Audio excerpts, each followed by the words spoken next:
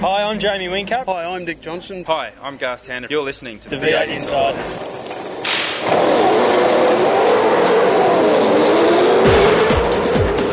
It's your weekly dose of V8 news on the V8 Insiders. Now here's your host, Craig Revell.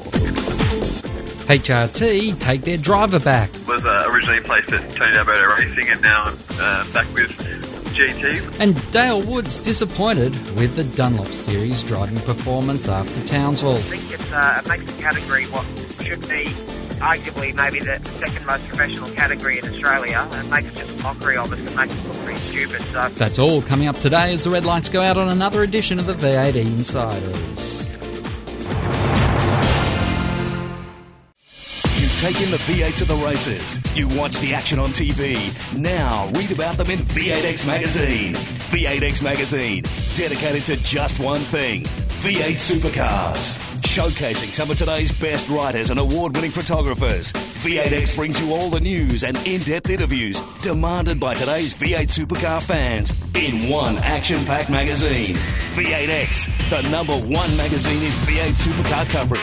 Out now. This news update is brought to you by V8X Magazine. Log on to the official V8X Magazine Facebook page for your chance to win some great prizes. Hi, this is Will Davison from the Pepsi Max crew for Performance Racing, and you are listening to the V8 Insiders.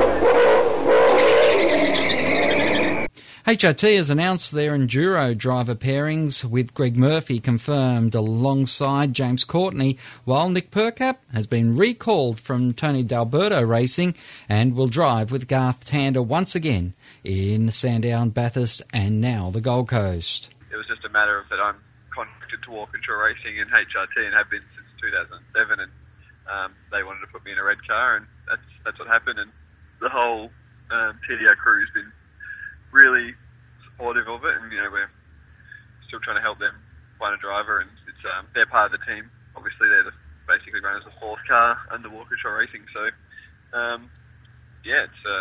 for me it's a good opportunity, but got to still thank Tony and everyone for what they did at Townsville, giving me laps in the car and all that, because it's really only just come about in the last few days. You can hear more from Nick Percat on this week's Munro's White Flag Lap. Dale Wood has said he's thrilled to be leading the Dunlop Championship after a tough lead-in to the weekend at Townsville. it's a good thing I went to that round with a lack of sleep, because we just had a newborn baby. We just had our first baby, so I didn't know what I was going to achieve up there, but I sort of thought if I could come away with the championship lead, I'd be pretty happy. It's not something I've had before, and so we ticked that goal. Now I've just got to maintain it, that's all. Erebus have released a press statement saying that they are planning to move into 2014 with a 3-car operation and their current driver lineup as the preferred drivers for the team. The statement has caused massive speculation in media circles as drivers and wreck ownership silly season has commenced, with the Jungle Drums beating potential changes to ownerships of wrecks held by Lucas Dumbrell, Paul Morris, Techno Autosports, Charlie Swercolt and James Rosenberg, with Walkinshaw Performance drivers Garth Tander, Russell Ingall and James Courtney all being part of silly season discussions, while the future of Todd Kelly in the main game is also being talked about. Finally, V8 Supercars have announced that they have raised the minimum weight 10 kilos of the new generation car, with the move designed to provide cost savings to teams struggling to get their cars down to the previous 1,400 kilo minimum weight. In the latest edition of V8X Magazine, on sale now, you can check out the VF Domination, also find out more about Scott McLaughlin and meet the Norton Hornet drivers of James Moffat and Michael Caruso. It's all out in V8X Magazine, in stores now at all good newsagents, and don't forget you can get it online as well for Android and, of course, the Apple iPod edition. On this week's Roundtable, Adrian Mussolino and Peter Norton look at the VF Domination, weight changes and the Dunlop Series soft tyre race. But that's the news on the V8 Insiders, brought to you by Nobrac Carbon Fibre Products. Check out the entire range today at www.nobrac.com.au. News on the V8 Insiders is brought to you by the official V8X Magazine Facebook page. Sign up and keep in touch with V8 Supercars. Controversy Corner is next when we return with more on the V8 Insiders. You've taken the V8 to the races. You watch the action on TV. Now read about them in V8X Magazine. V8X Magazine, dedicated to just one thing, V8 supercars. Showcasing some of today's best writers and award-winning photographers, V8X brings you all the news and in-depth interviews demanded by today's V8 supercar fans in one action-packed magazine. V8X, the #1 magazine in V8 supercar coverage. Out now. Hi, I'm Craig Lowndes. You're listening to V8 Insiders. Welcome back to the V8 Insiders. Joining us, the Editor-in-Chief of V8X Magazine, Adrian Mussolino. Good evening, Adrian. Hey, Craig, how are you? I'm doing very well, as I'm sure is Peter Norton from Inside Motorsport. Good evening, Peter. G'day, Craig. G'day, Adrian. And an interesting time to think about what's going on in V8 world, because one thing that's becoming apparent, as the VF Commodore is finally released in Australia for the road-going model, and as you'll hear in the White Flag Lap, Nick Percat talking about some of the test days he's doing with HSV along with Cam McConville, it's certainly a dominant race car on the track. And Adrian, I know it's a feature of the latest edition of V8X Magazine. Yeah, it's actually the cover story that we decided would be timely given the release of the VS of the year, and it has really been the dominant force. I mean, obviously, the factor that you have to consider is the number of Fords on the grid and the fact that Erebus and Nissan aren't in a race-winning position as yet, but it still comes straight out of the box and dominated Clipsal, and it sort of continues going. And the key thing there is that it's been a winning race car for a number of teams and a number of drivers, and that's always a sign of a good, strong, developed car. Peter, it's tough when they do have the bulk of the field, but those numbers are being chipped away, and as more manufacturers come in, that's where they're really taking the cars from. But it's just across the board. Everyone who's building a VF has found a way to get it to the front of the field. Yes, I suppose that the last race sort of completed the picture there, with HRT finally returning to the winner's circle, or the top step of the podium at least. That they were the odd ones out that couldn't find a way to get the VF to really work for them. They've completed the set, so to speak. And I think it partly to do with stability and having the consistency of resources, that they were able to convert what they knew in many respects from the old car to the car of the future, although it was quite a bit different. The other teams, the car of the future was supposed to be resetting the base and everyone would work from that. Of course, Nissan and Erebus, they had very much a clean sheet of paper and huge learning curves to overcome. So they're going to take a little bit longer. Ford Performance Racing, they should have been winning races earlier than they have. There is some magic in that Commodore, unfortunately, for the other fans. Mm.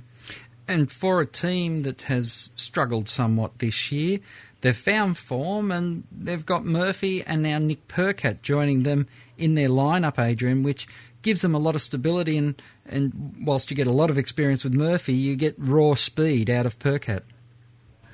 It's a very interesting decision, especially considering Percat was all signed and ready to go with Tony D'Alberto. So there's been, obviously some politics going on back there, and I think a bit of a change of heart from HRT regarding Percat, and he definitely has a point to prove after last season, where he put it in the wall and ended Tander's campaign. And they're a good fit for each other, as we saw in 2011.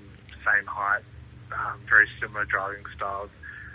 And as for Murphy, I mean, he's the number one draft pick in terms of co-drivers, and I think Courtney's on a very good wicket there, and that's probably one of the strongest, two-team combinations come Bathurst. I think Murphy's experience is just second to none.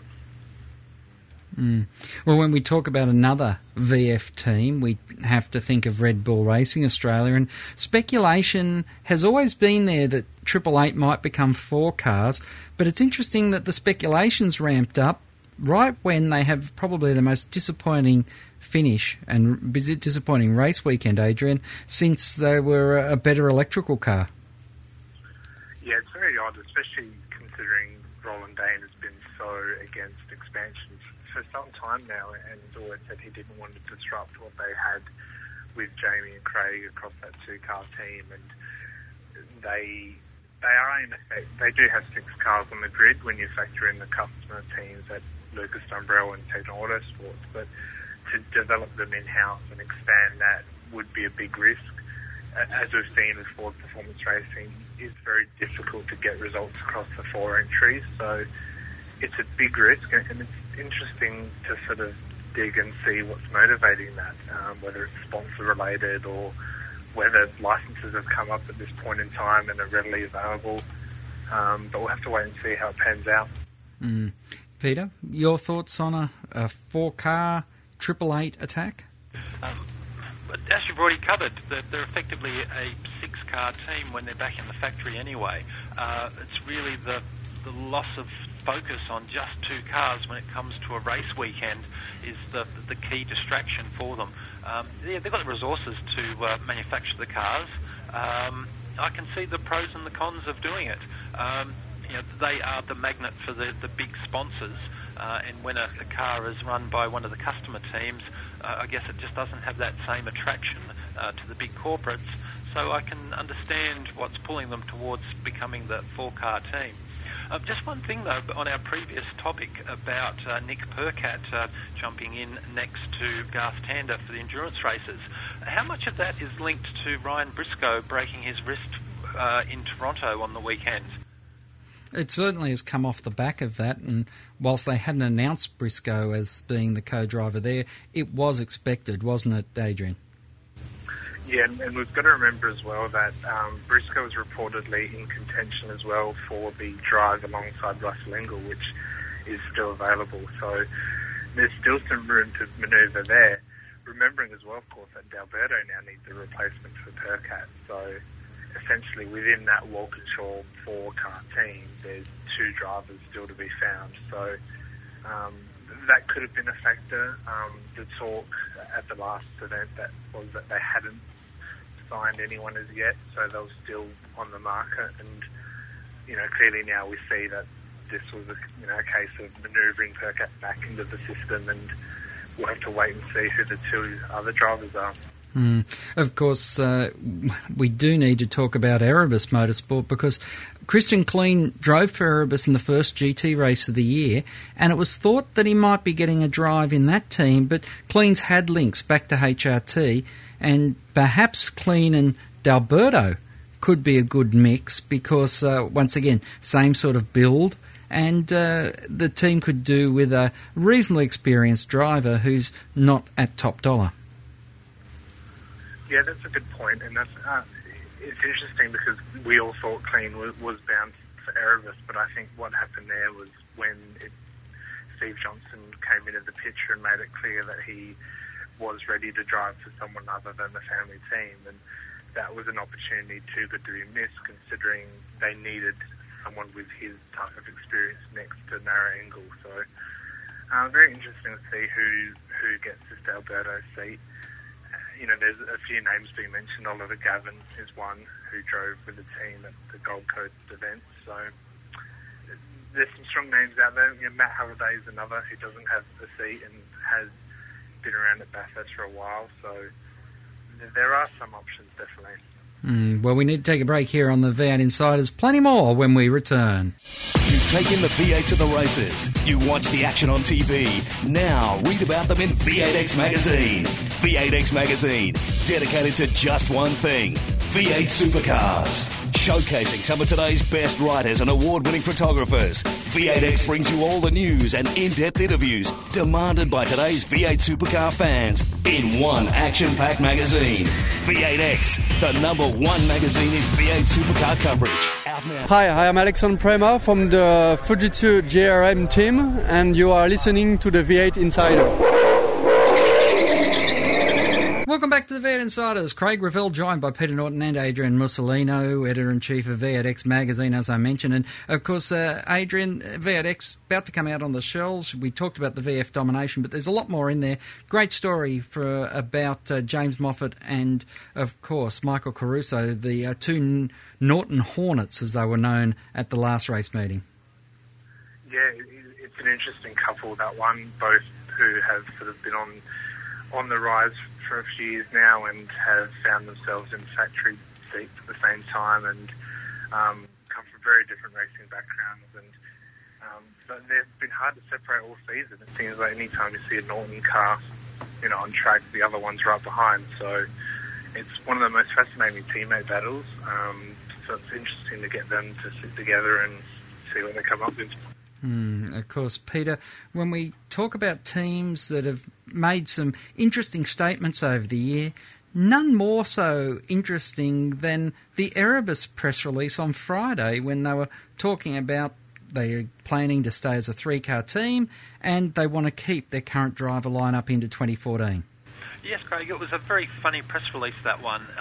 It didn't actually say that there were signed contracts or commitments from the other side, but it did make a very clear public statement that they were keen to continue with current sponsors, current drivers, and all of that.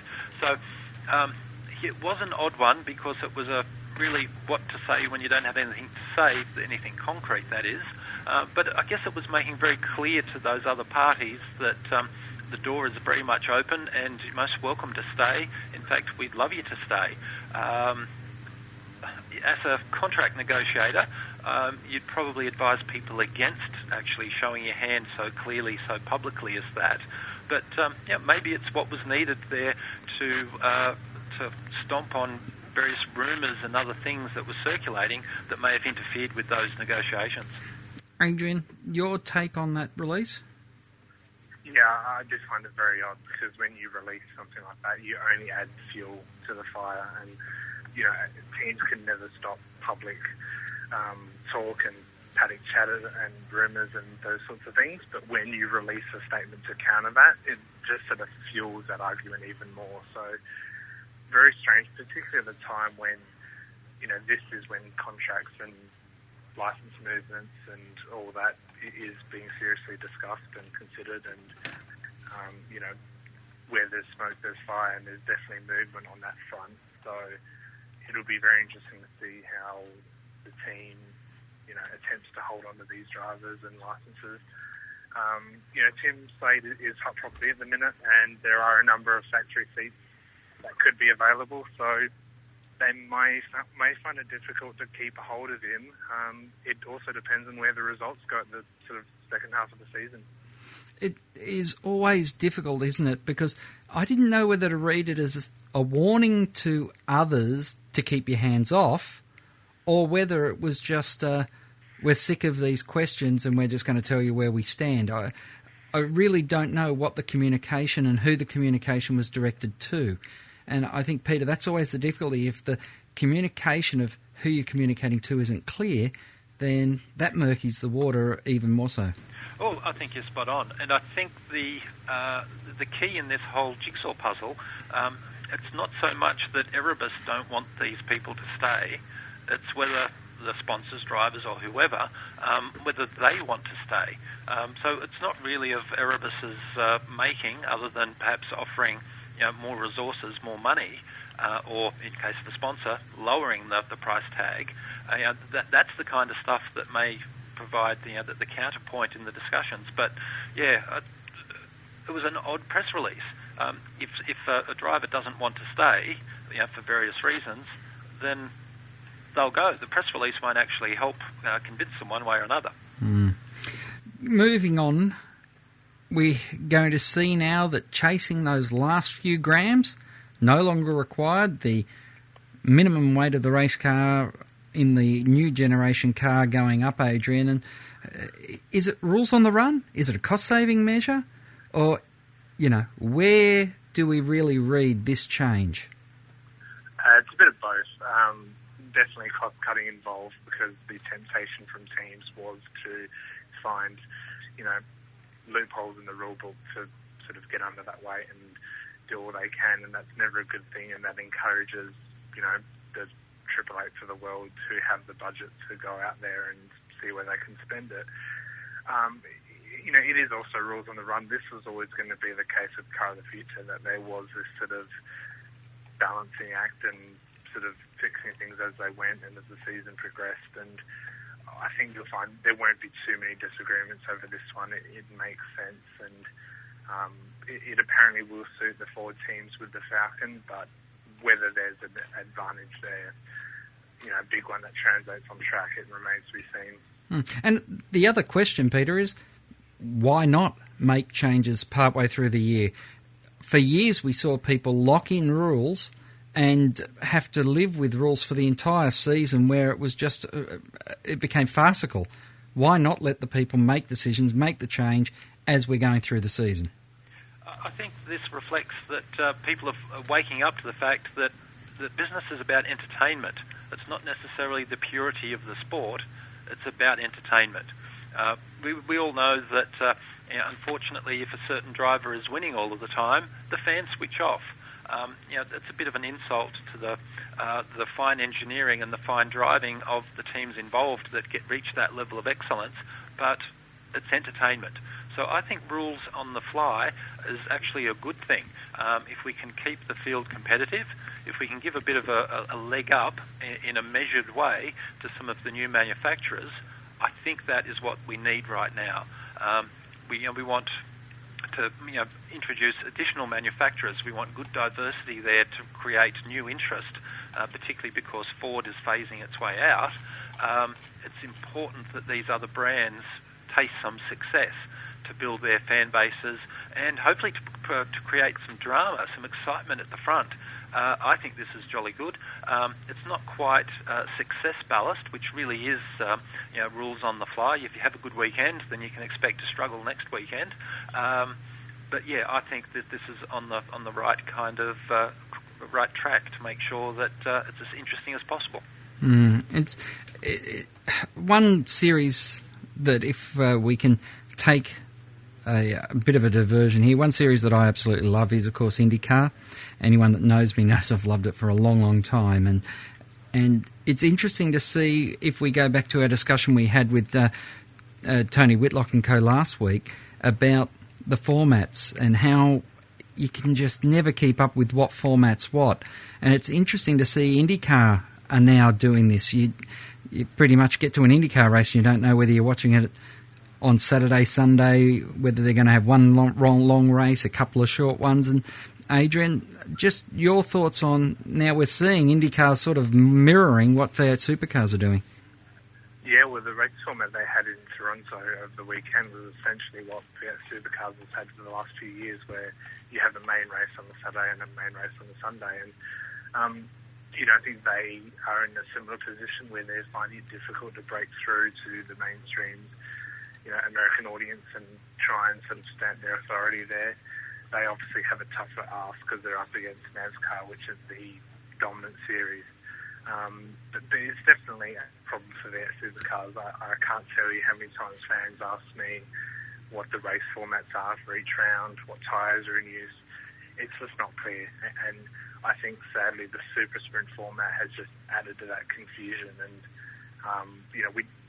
fans don't know which one's which and what to expect, and it's difficult for them to follow. And anytime you're confusing your audience, then that's not a good thing. That's just, pushing people away from the series. Peter, your take? Variety is good, complexity is bad. And where the two overlap is a fine and fuzzy line. I think the current race formats fall into the complexity basket. Well, for complexity, at Townsville 2 weeks ago, we saw the Dunlop Series having its first ever soft tyre race. You understand why they're doing it? Fitzy's got a bunch of, soft tyres he's got to get rid of, and the Dunlop Series use those tyres. Interestingly enough, was the carnage driver or tyre related, Adrian? It looked like a bit of both because there was so much of it. It was an interesting one. I think Dunlop Series and street circuits, never go well together really. And then you add on top of that the soft tyre, which hadn't been tested. they hadn't practiced or qualified on, then they just chucked them on for Sunday's race, and the drivers felt a bit more grip, a bit more sort of confidence, and I think just a bit of red mist came down, and it was very chaotic. And the problem there is that's not the sort of environment to groom young drivers and develop young drivers, and some of the driving we saw there was just not good enough. Peter? I agree. It wasn't very good, the standard of driving from those Dunlop drivers, unfortunately. It's a much weaker category this year, and I think that's a product of the economy, the product of certain drivers moving up or out to other categories. It's lost some of the interest and magic that it had last year. Casey Stoner adds a little bit of interest, but it now remains a big question of what his level of commitment to that series is going to be. It's not as easy as he might have hoped it would have been. So I think the interesting times ahead for that category. Well, it's definitely going to be interesting as we move forward to the Queensland round of the championship. It's a polarising round which people either love or hate, but I know anyone who lives south of the border is going to enjoy the weather up there. And Peter, we're looking forward to getting up there and seeing what this year's instalment has for us. Yes, getting away from Canberra's cold is always a highlight. Let's hope that the old paperclip that can be boring at times, hopefully there's more to look forward to than just nice weather. Is the Super Sprint going to be back in vogue and a lot better racing on a track like Queensland, do you think, Adrian? It's going to be interesting, that double file rolling restart into that turn one, where we've seen in the past there can be chaos. That will be interesting. And the sort of thing with Queensland Raceway is it doesn't really, the pecking order doesn't sort itself out until you get to the back straight and the hairpin. So I think that could be very interesting, that rolling restart. And it'll be interesting to see at a time when V8 Supercars is asking fans what they think of the Super Sprint. It'll be interesting to see a chaotic race sort of helps sort of either condemn it or, helps it sort of cement its place in the series. It's going to be very interesting to see, and I think the big question mark is whether Craig Lowndes can keep that streak going. I think he's won every race there over the last 2 years, and if he can do that again this year, then he's putting himself in a good championship position. He is indeed. Now, that's all we've got time for on the round table, but Adrian, I should say, when can we get the latest edition of V8X Magazine, and do we get it earlier if we go online? Yes, it's available in stores now across Australia and New Zealand, on the Mag Shop app for iPad, Magster for Android, Windows, Amazon, all that. So, it's available in stores now. Features the VF Commodore on the cover, and it's the second of our redesign, so hopefully fans are embracing the changes. Well, it is certainly a spectacular looking mag, this one out. Guys, thanks very much for your time, and look forward to catching up with you both very soon. Thanks, Craig. Cheers, thank you. The White Flag Lap is up next. We speak to Nick Percad here on the V8 Insiders. To ask a question of the V8 Insiders, just email them at v8insiders@sportradio.com.au. Stay tuned for more. You've taken the V8 to the races. You watch the action on TV.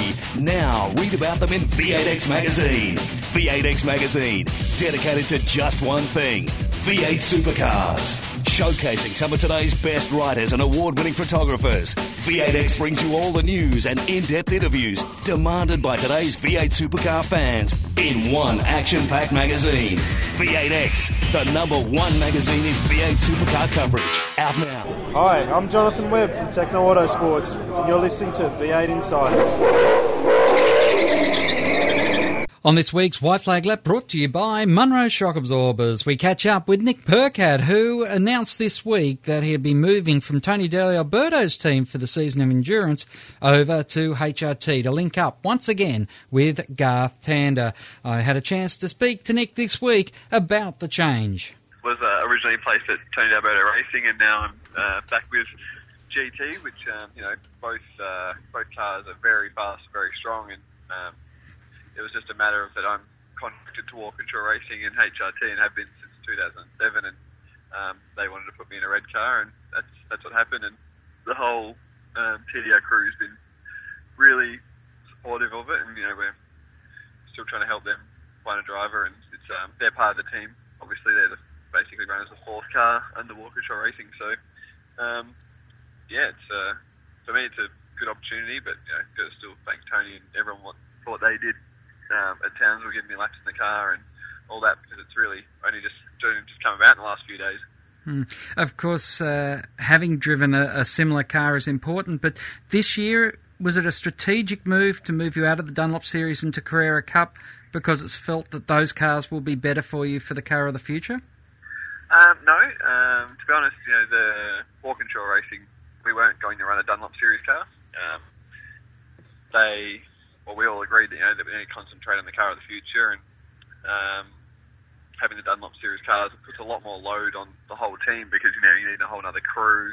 There's all the servicing, the preparation that goes with it, engineers, managers. So to put me in the Carrera Cup is to put me in a category where we know the car makes no difference, because everyone has the same car on the grid, and it's all up to the driver. So they put me there, and it's worked out really well. Racing against Beardo, I've learned so much as a driver, and raw pace. So it's been a good move, and there's a few little traits that carry over from Porsche to the new car, but it's still not a V8 supercar. You're still better off being in the Dunlop Series, I would imagine, just because it's that heavy, under-tired, hard-to-stop kind of car, where the Porsche is very light and nimble, and it's on rails, so it's a little bit different, but there is some traits that you can carry over.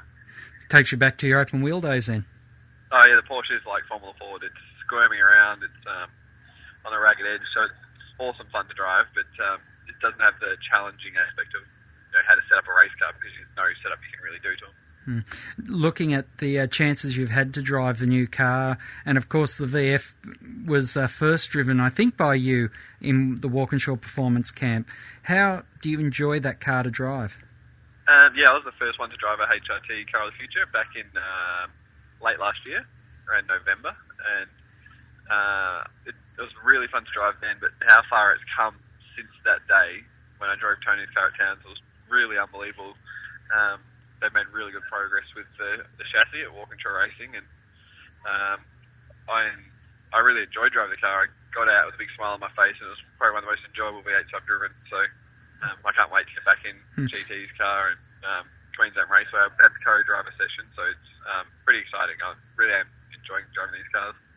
And of course, you're coming back into the red team right at the perfect moment. They've found some form.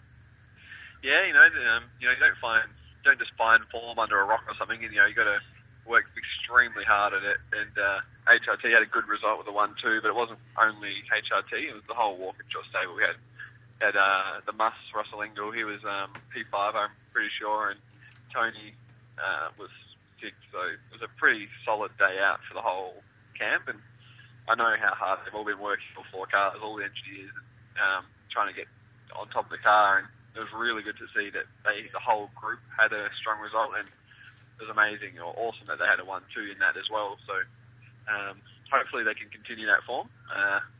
Hopefully it continues on into Enduros, and we can really exploit the speed the car has.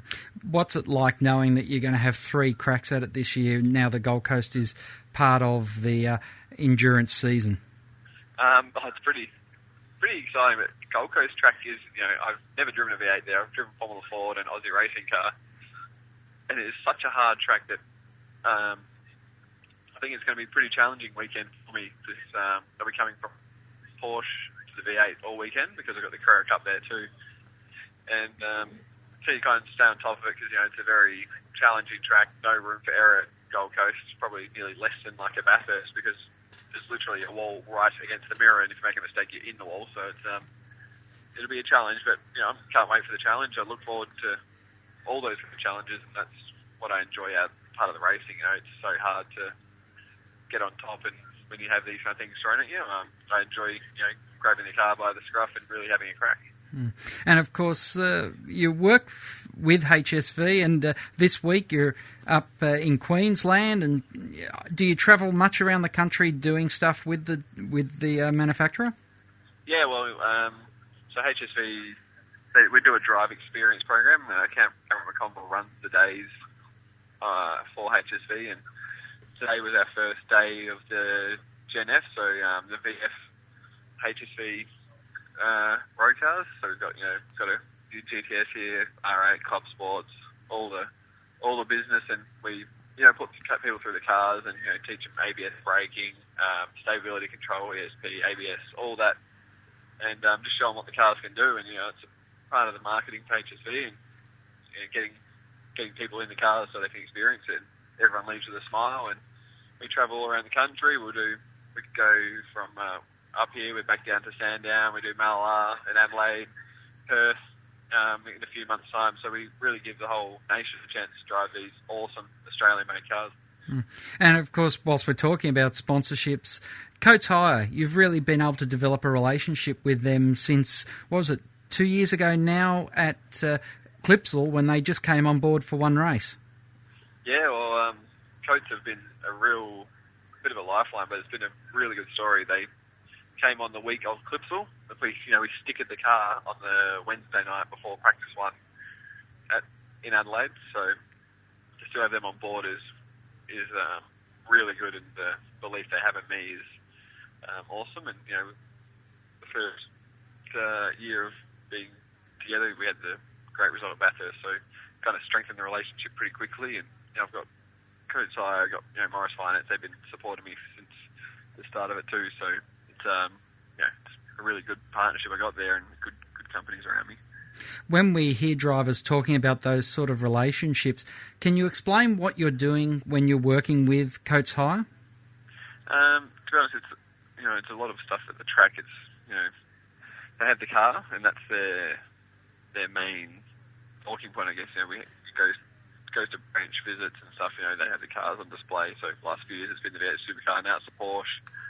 Coming Duros, probably the Porsche and HRT car, because they've got some signage on the HRT cars. And basically, I do corporate visits and some safety videos that play in the branches and just stuff like that.